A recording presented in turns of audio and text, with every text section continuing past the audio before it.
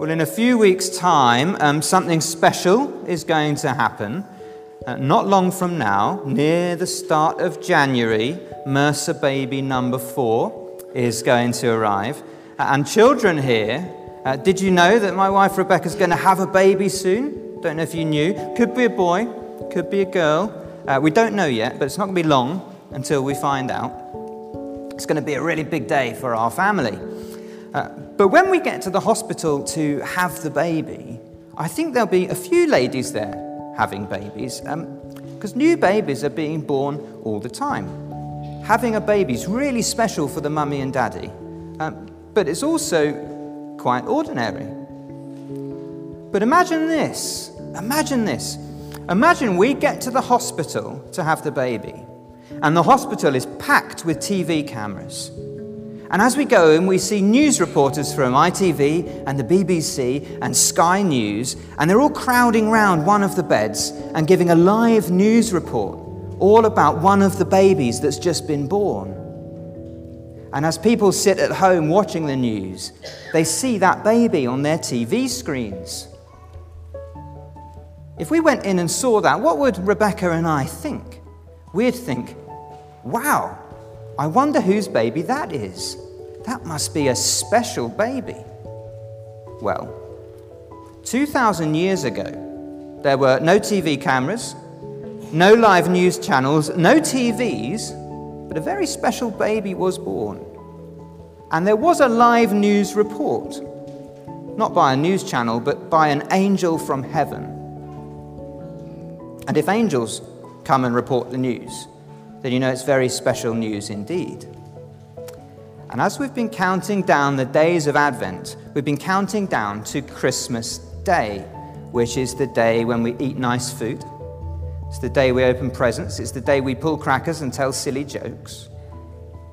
But most of all, it's the day when we celebrate Jesus being born. It's his great big worldwide birthday party.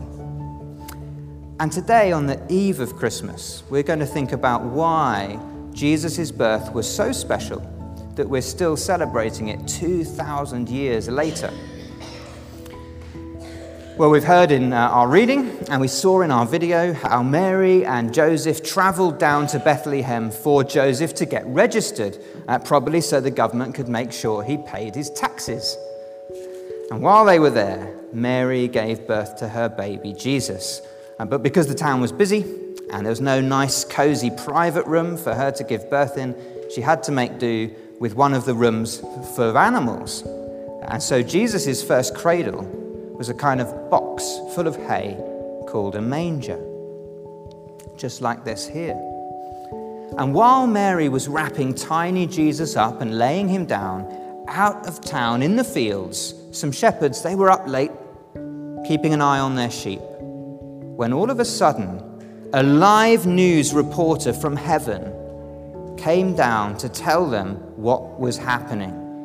Out of nowhere, this angel appeared, and like always when angels appear, the men were terrified, but the angel told them he'd actually got good news for them. So if you've got your Bibles open, grown-ups, take a look with me at Luke chapter 2, verse 10. The angel said, "Do not be afraid. I bring you good news of great joy that will be for all the people. Today in the town of David, a Savior has been born to you. He is Christ the Lord, and this will be a sign to you. You will find the baby wrapped in cloths and lying in a manger." Now, when we go to the hospital in January to have our baby, I'm certainly not expecting an angel to appear in Glengormley to tell everyone all about it. But when Jesus was born, an angel came from heaven to tell these shepherds. And the angel said the good news wasn't just for them. It was for all the people. The whole land needed to hear what had happened. And I want you to notice something very interesting that the angel said. Okay, he said to the shepherds, "Today in David's town, a Savior has been born to you." Now, we know that the baby was born to Mary. So what does he mean when he says a baby was born to the shepherds? They didn't have a baby. Well, what he means is that Mary's baby wasn't just a special gift for her. He was a gift to the shepherds too. He was born to be their Saviour. He was born to save them. And who were these shepherds? They were ordinary working men. That's who Jesus saves. Ordinary people, like you and like me. The reason an angel came from heaven to report the birth of Jesus is because when Jesus was born, our Saviour was born. Thousands of years of waiting was over. At last the time had come. God had kept his promises. He had given us a Saviour. But what does being the Saviour mean?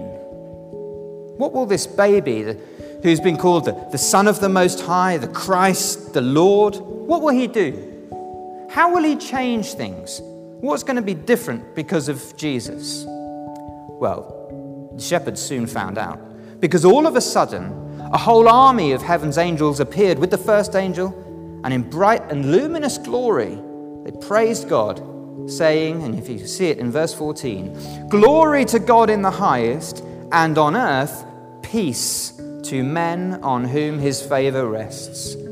They give glory to God because this baby Savior, Jesus, is about to bring peace to those whom God has chosen.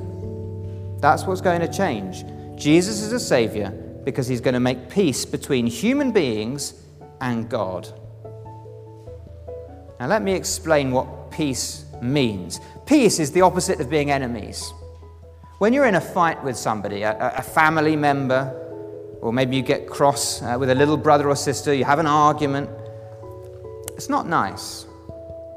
But when it's sorted out and you play nicely together, that's peace. And the whole human race, since almost the beginning, has got itself in an argument with God. Long ago, we told him we didn't need him and we didn't want him. We got angry with him. And that has bad consequences. The Bible uses really serious language to describe those consequences. Words like darkness, death, hell, weeping and gnashing of teeth, destruction and torment. But God still loved his chosen people. He still loved the people on whom his favor rests. And so into the middle of our rebellion, he sent his son Jesus to make peace. He sent Jesus to die on a cross and rise again to fix our broken relationship and bring peace. Peace between us and God. Peace that leads to life and to love and to joy. And that peace is for everyone on whom his favor rests. That means every person who asks Jesus to be their Savior. Whenever someone asks Jesus to take away their sins and save them from death, he does. He makes peace between them and God. He opens the door for them into eternal life. No wonder the angel said he had good news of great joy. Jesus came to end the war. He came to put all things right. He is big news. And so the shepherds set off in a hurry to find this baby. And when they spotted a baby lying in a manger, they knew it was him, because that was just what the angel had told them to look out for. And can you imagine Mary asking them, "How did you know I just had a baby?" And they say, "Well, because an angel came to tell us." And then the whole sky was filled with angels praising God. And they told us that your baby would bring peace. And everyone there was amazed. And then the shepherds went home. And how were they feeling? Well, have a look at verse 20. It says they were glorifying and praising God. They were indeed filled with joy because of this good news. The birth of Jesus means peace, an end to the war, the coming of God's blessing to all his people. And so when you wake up tomorrow, and you open the presents and you sit down to eat, don't forget what it's all about. This is the celebration of the birth of Jesus, the birth of our Saviour. And for that, God should receive our everlasting praise. And let's praise him now by praying together. Lord God in heaven, we give you praise and we glorify your name for sending us a great Saviour, for sending us Jesus to make peace between us and you. Thank you that you loved us that much that you gave us your one and only Son, so that by believing in him, we might have eternal life. Amen.